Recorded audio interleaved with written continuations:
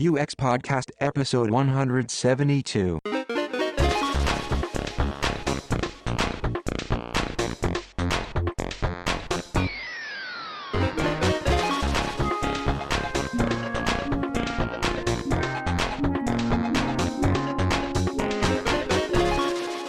You're listening to UX Podcast, coming to you from Stockholm, Sweden. We are your hosts, Per Axbo and James Royal Lawson, with listeners in 172 countries, from anonymous proxy to satellite provider.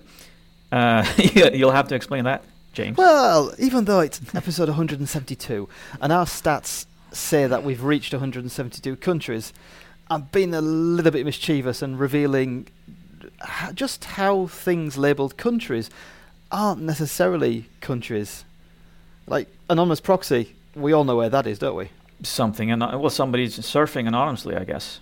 Yeah, it's satellite provider. So, but they're not really countries. They're just kind of, it's when IP addresses get mixed up with the world. But anyway. But you're trying to reveal how it really works and how complicated it is. That's right. Yeah. Moving on to today's episode. We're talking about branding. Why are we talking about branding? Because we are rebranding. Yeah, in May 2011, we launched the podcast, and Per, you created our logotype that we have up until this day. 6 years we've had it. How did you come up with that? That's a really good question. I don't think I thought about it as a logotype when I did it. It was like we decided to do the podcast. We needed cover art. And I was, like you do, you open whatever. It wasn't Sketch back then. It was Fireworks, I think. And I started playing around with letters. And the U I started playing around with. I realized when I put the U upside down with the other U, it could be an X. And you and I were joking about how old we were, that we were grumpy old men, and I wanted to sort of have something that related to that. I came up with the vinyl record, which I know that a lot of people don't even see that it is a vinyl record in our logotype. And I added some lines to the bottom U, the upside down U, to make the inside of it look like an old microphone as well. Not a lot of people see that. So there's like sort of Easter eggs in that cover art. But also back then, 2011, the branding was basically the logo. We hosted the podcast on Posterous. Yeah, which has got bought out by Twitter and then closed down. We didn't have any theme music until I think episode 4. The first episodes and the pilot were just stock music. And then things like our outro catch lines, I don't think we really even evolved them until something like 2012, episodes 15, 18, somewhere around about there. So branding was very much just at the survival level at the beginning. Exactly. We didn't have a real website. I don't even remember when we did the website. We never thought we were going to be going for 6 years either. No, exactly. So UX Podcast is an entirely different entity to what it was back in those early days. So we decided it was time to evolve the branding, so it's more in line with where we are today, and where we're heading. Exactly, so we can feel as proud about the branding as we do about the content of the podcast.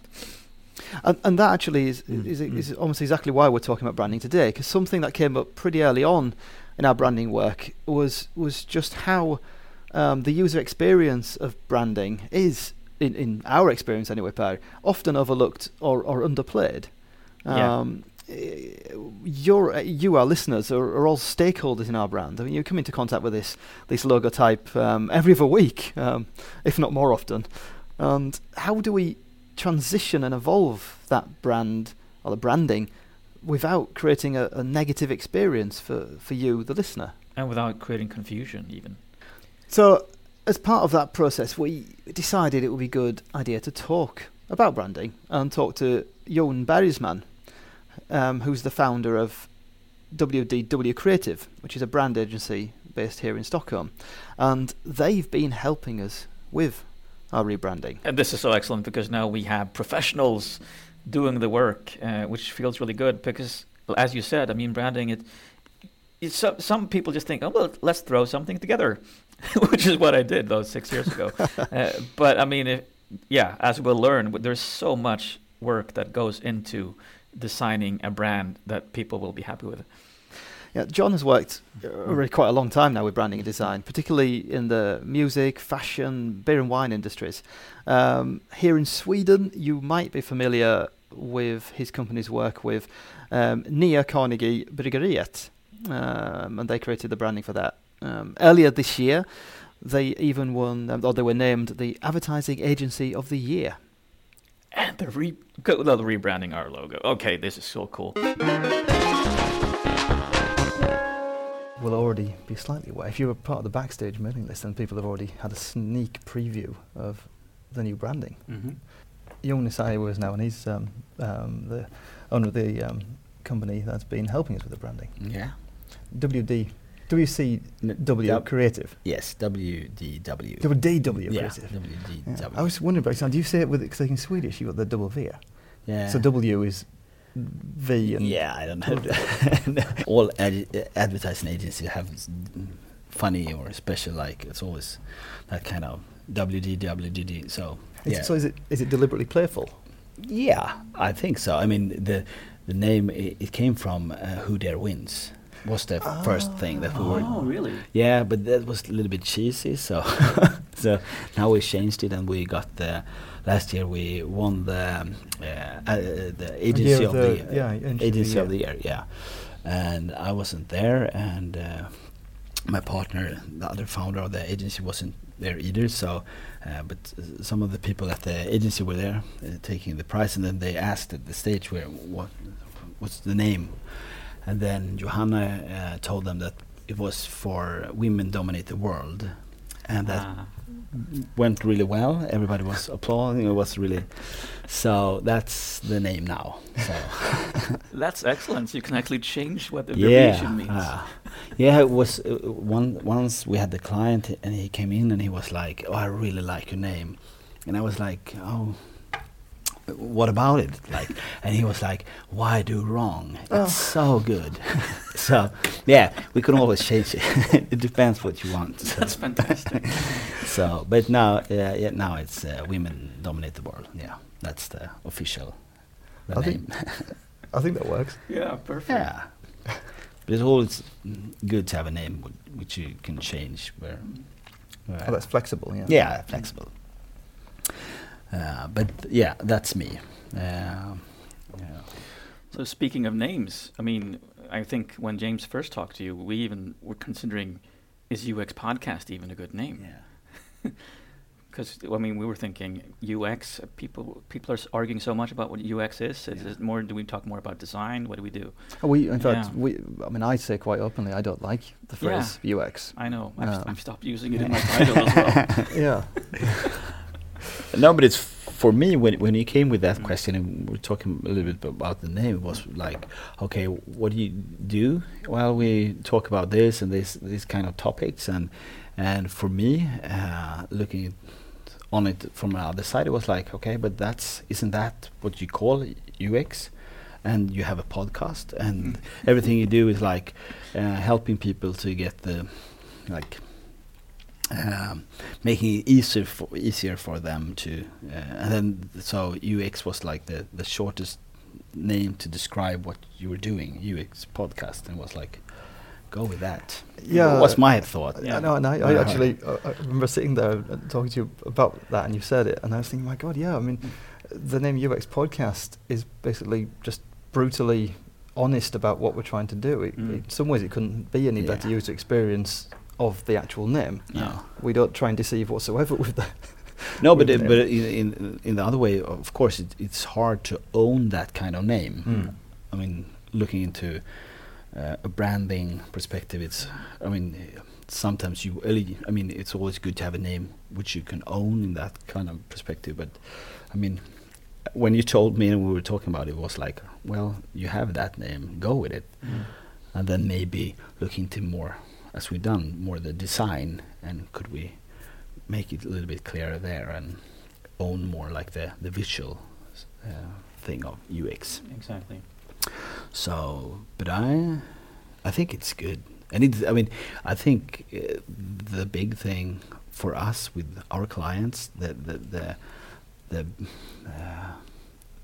the biggest thing that we do for them is more like looking into it with a new perspective.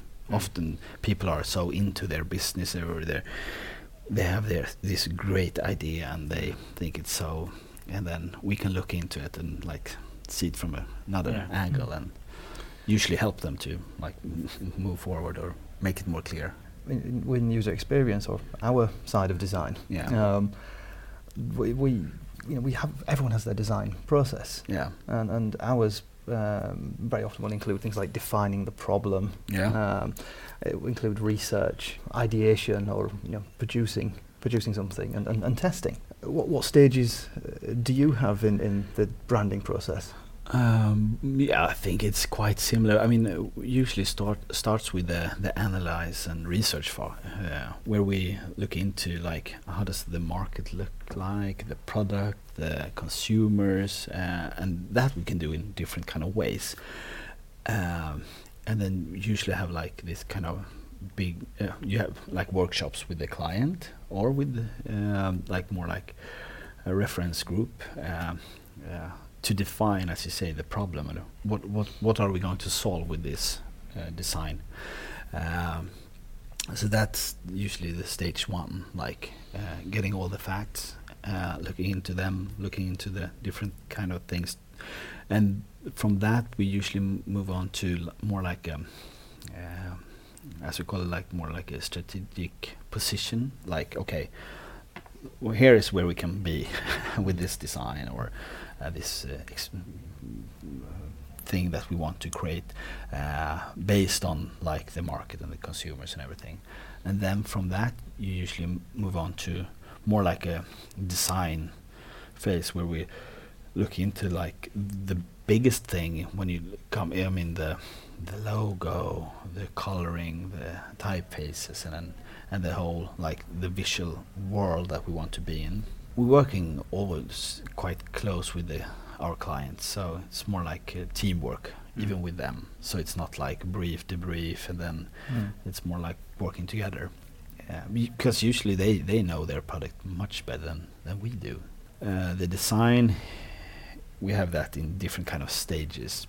It depends what it is, but usually we have like a prototype. We do prototype and then present that to the clients, because usually it's so quite big companies, and then you have to have like that kind of process internally they have. So it's better to have like from the research that we have done, maybe the reference group looking into that, and then creating the brief together with the client, and then from that going on to more like the design prototype, and then have a sign off there, and then more like going into the next phase, which more like the details, the detailed design and the applications. Of course, and then application, and then also I think working with bigger clients, so the implementation. Implementation. It's the same thing. Often is. That's easy sometimes. It's usually really big work, I think, and for us it's also like having more of that kind of presentation for the people who will work with the profile. Usually, I mean, we do the design and the whole more packaging, and then from that we create guidelines, of course, and then have this kind of workshops with usually they have their own designers or so working with them. But usually it's like research, analyze of that, comes to strategic positioning, and then testing that maybe with the focus groups or reference groups, and then moving on to design. And we have, I mean, I would say half of our work is branding and that kind of design, and the other is more like communication, where we're more like an advertising agency. So, but usually you start with the client maybe in an advertising way. You have the research, and then you find out in the research that the design haven't been looked into, or they haven't done their homework coming to design, so we have to do that, or sometimes it's opposite. We're starting working with the design, and then we see that the core values. Hearing how closely you work with your clients and how important it is, because they obviously, like you say, they're the ones who know their own business. Yeah. It makes me think how important the brand is internally, maybe even more so than externally, because I want the brand to be something that I am proud of, that I want to show off. So that actually makes me do a better job when I'm alongside this brand. Yeah. Yeah, but I think that's more and more looking into companies. I mean, in that way, how they can make their employees feeling proud of the brand. It's the way how they recruit today. So it goes along with the okay, this architect had made our new office, and this is the brand that I'm working for. So absolutely, and I think that's the way to see a look. If you should use design in the right way, my opinion is more like it should be like. Or that's the way to use design, really. So it's not just like a nice logo on a business card. It's more the soul of the company. Yeah, the identity. And everything we do is it's born from that. So and that's the return of investment. If you invest that kind of money in the design process, then of course you should use it in every channel. So and then of course internally that they're really proud of their identity. If you think about over the last 10 years, as we've seen the big revolution when it comes to always on mobile devices in your pocket and things, how have you seen that impact your work with branding? So if you think back 10 years ago compared to now. I think in some way it doesn't changed at all, because a really good design and branding, it's like timeless. Yeah, it's timeless. You can look into like old, you have some really classic old flight company, airlines or that kind. But when it comes to more like, of course, where the identity will be shown, like in screen, like that kind of. Before it was more like the printing material or a physical. Now it's much more digital, of course. So it has to work in all the handheld like media. So I think it's more in that kind of. Now I had that word again. Implementation, yeah. There we have big changes, of course. So often when we do this kind of work, then when exemplifying it for the client, it's usually more like the screen media than it's a car. So it's in that way it changed a lot. But good design is good design, and you feel it and you see it. So, but of course. So thinking that one thing that comes up, or something that comes up quite a lot when we're talking in our side of the branch, that UXers want to be involved earlier and earlier in the process. The process. What the process is varies a little bit, but we've had talk over the years of having a seat at the table. It's a phrase that comes up a lot, where you want to be closer to management, coming earlier in, so you're more part of the strategic thinking of some companies or products, especially when it comes to web products. And that comes into also the branding side. Because you can't really have an experience with a digital product or website without also experiencing the brand. Doing really good design, then the things that the kind of design that you're working with is really important. You have to start with that. Doing a new website, then of course we always start to work with how will the experience be in this website, what want we people to do, and so on, and then we can put the layer with the kind of design that we do. But often we always try to push our clients to start in the right way, because otherwise it's maybe it looks really nice on the surface, but you don't have anything under it. So it's always hard. I mean, it depends what kind of clients you're working with. Some of them are design are such a big thing for them, and they know it. I mean, our firm is, I mean, we're specialized in lifestyle. We're working in the lifestyle spectrum. So we're working with hotels, we're working with beer, we're working with fashion, we're working music. We work in that kind of industry that it's such a big thing for them. Something that we come up against a lot of the time is the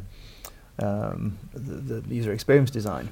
A lot of organizations and companies see it as the pretty visuals that you kind of do at the end of the process, and sometimes have a limited understanding to the whole process behind that. And thinking back over the years, the amount of times I've been involved in projects where suddenly the new brand is presented to you, and you've got to implement it by a certain date. Yes, exactly. And you go, oh my God, why did they have to change this? It worked before like it was before. And how much money did they put into this? And so you really don't understand the background, why they do it. Yeah.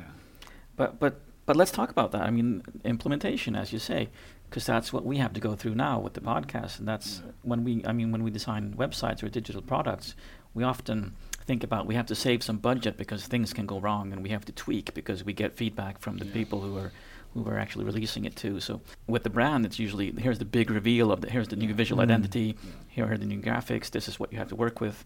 How much effort should you put into listening to feedback and actually maybe redoing something even after the fact? No, but I think that's also an important thing, because then listening to the feedback, then you usually get a better dialogue with the people who will work with it.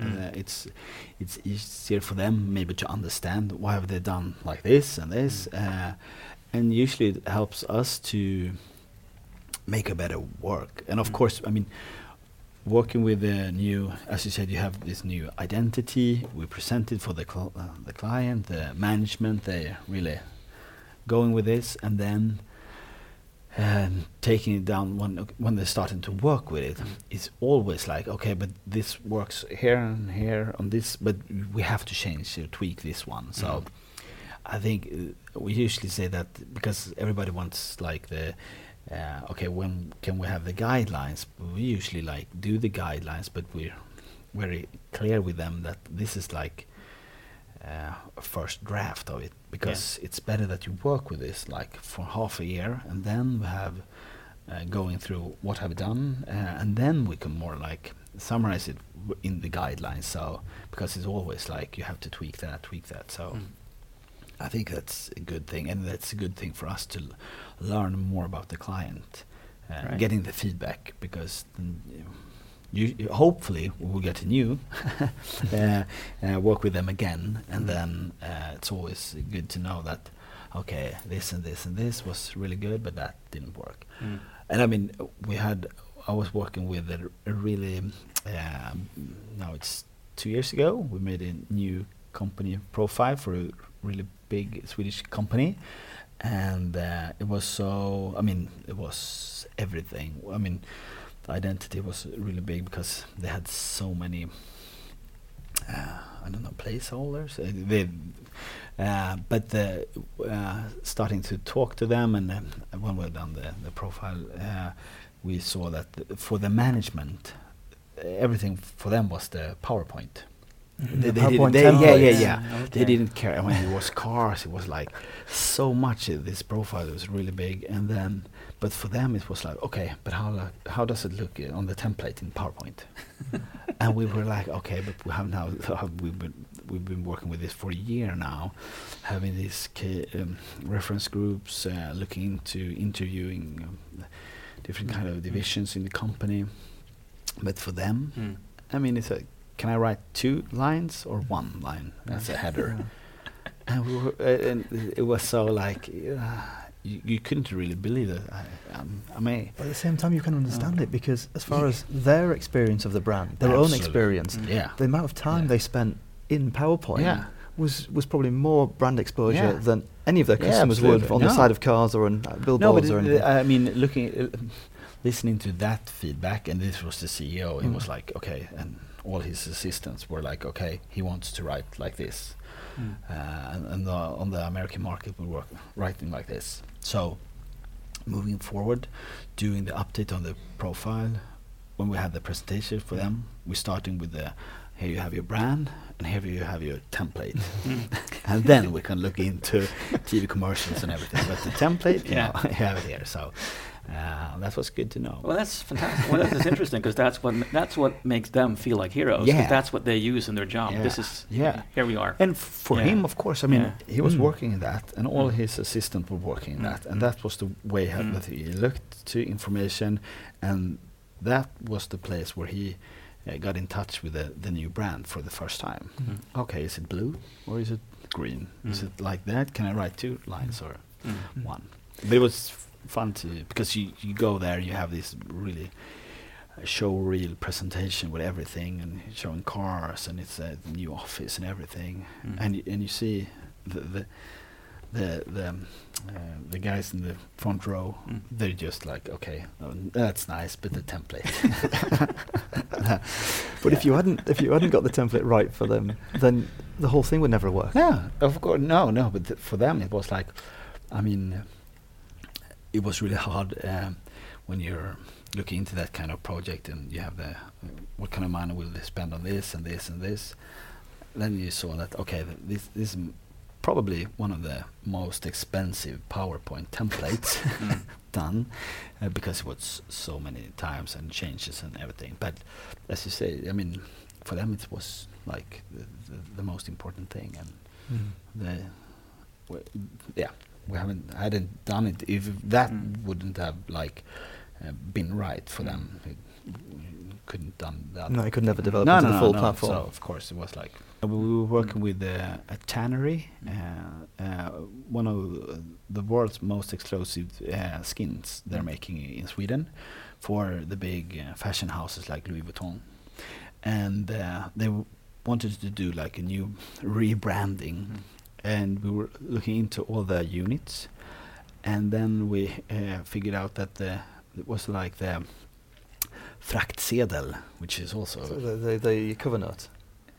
Yeah, the when you're sending it. Yeah, you're sending a big package with I don't know, like cover notes wrong. I don't know. Yeah, but I don't think a lot of our listeners even know what a cover note is. Oh right. Well, it's let's call it a when you send something, it's a little thing that tells you about. It's the little receipt thingy, paper like in slip. your Amazon box. When you get your box from Amazon, yes, inside there's a sheet of paper that tells you what to think about it. It's like a tiny paper, but we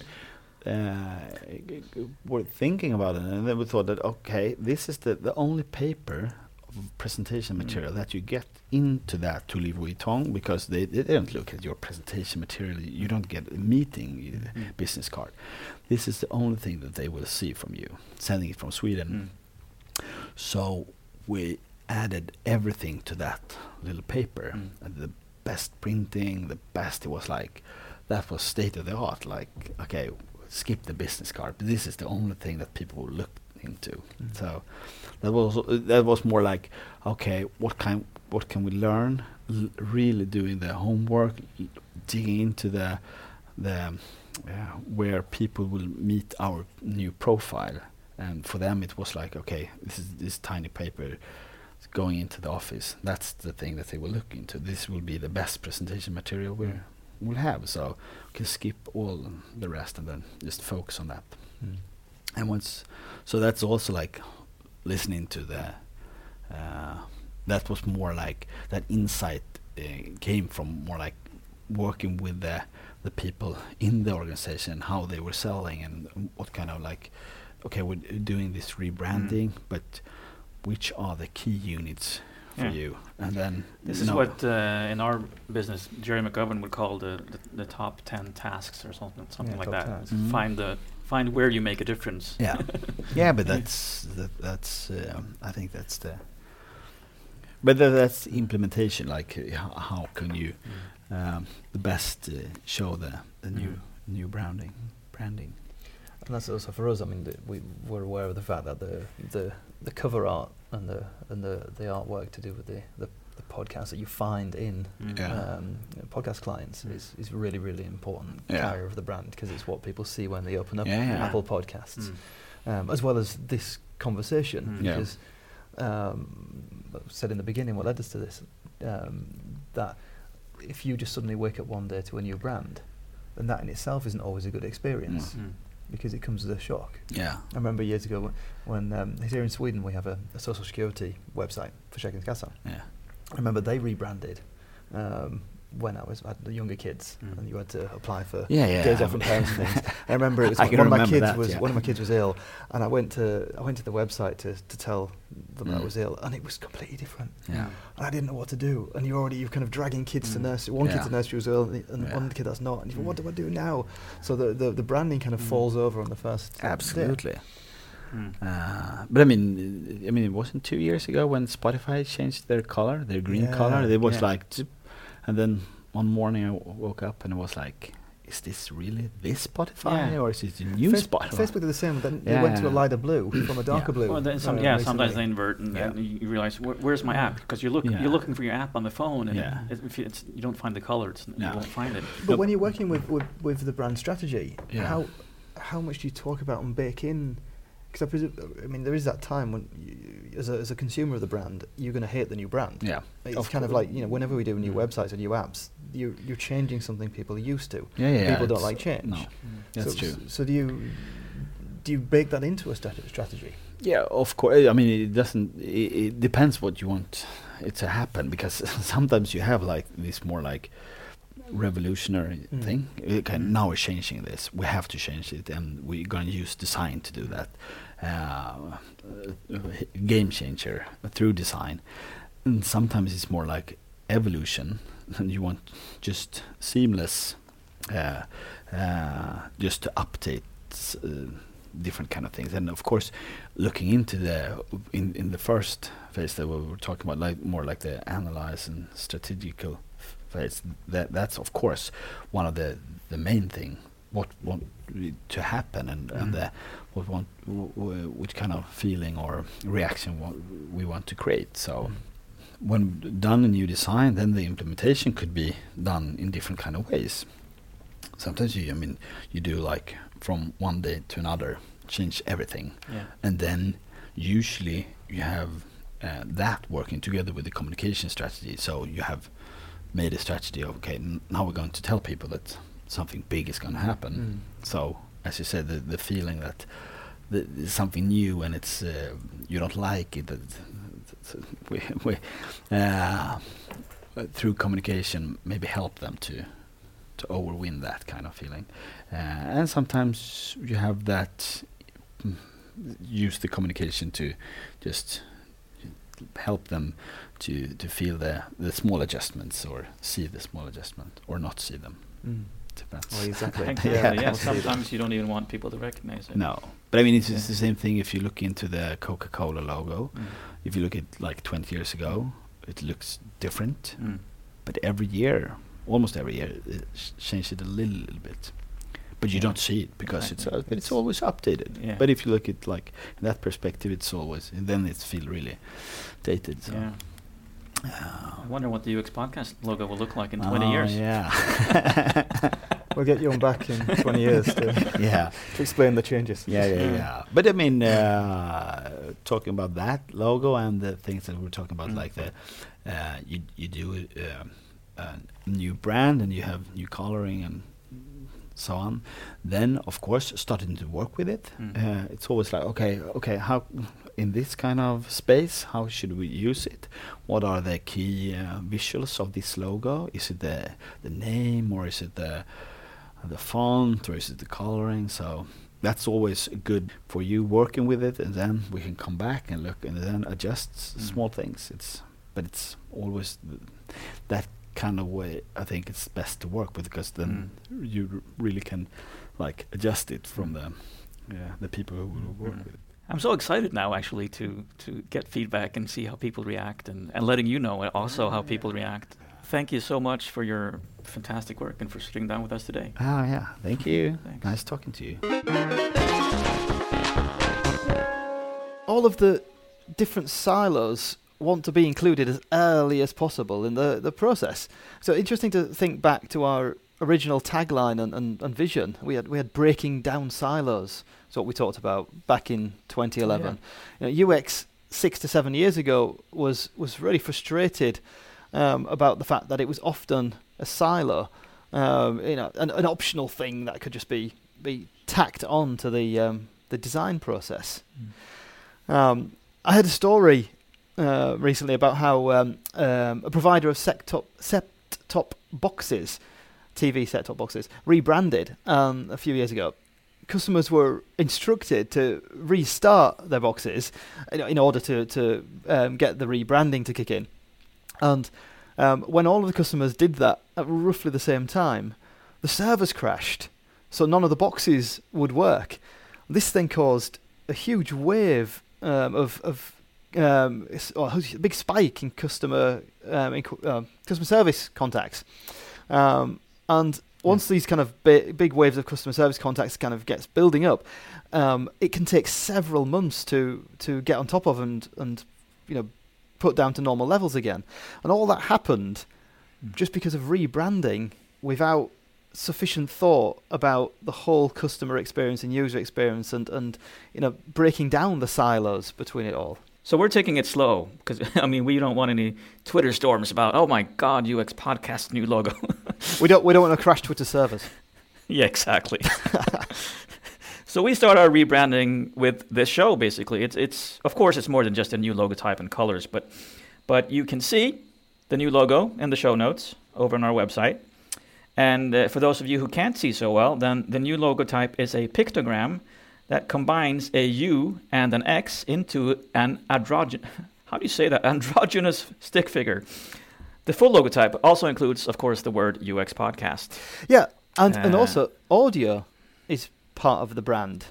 So yes, so I haven't talked about audio. So our lovely 8-bit theme tune that we've had since episode 4, composed by my friend Dan Pugh, that also is evolving. None other than our own listener and phone-in guest, Gabe Medina. He actually offered to evolve our music. And so as part of the brief we gave to him, we talked about how the music also needed to evolve rather than be rewritten. Yeah, we gave, when we were mailing backwards and forwards with Gabe, and an example that we used to try and communicate better what we were thinking was the theme tune of the UK sci-fi series Doctor Who, and how that had evolved during the years. That show's been going since the 50s, and the theme tune is basically recognisable, but it's gone through a lot of changes during the decades. Almost every time the Doctor regenerates, there's a slightly new version of the theme tune. And I've just started watching Doctor Who, so now I know what you're talking about. I've got a few series I really need to catch up on. The more recent ones I've been really bad at finding time to see. So we'll end today's show with with Gabe's new version of the theme tune, and we'll be episode 173 will be the first one with the new branding in its entirety. So exciting. Thank you for joining us. Links and notes from this episode can be found on uxpodcast.com. And please add us to your podcasting client if you haven't already. Cue the new theme tune. Remember to keep moving. See you on the other side.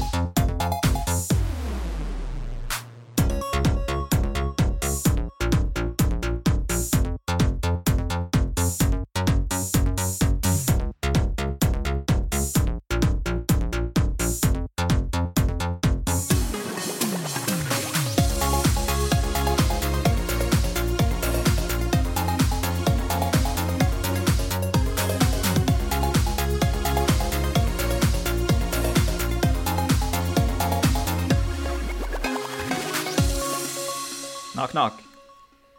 Who's there? Cereal. Serial who? Serial. I mucked that up. Let's go again. What? I'm confused. These knock jokes are really hard. I'm kind of really worried I'm not going to understand it anyway, because exactly. you've got the swell of the audio and kind of the internet connection here, and I'm thinking, God, I've got to really listen. And then you cock it up, and I'm doubly confused. Anyhow. Okay. So, knock. So, who's there? Serial. Serial who? Serial, pleasure to meet you.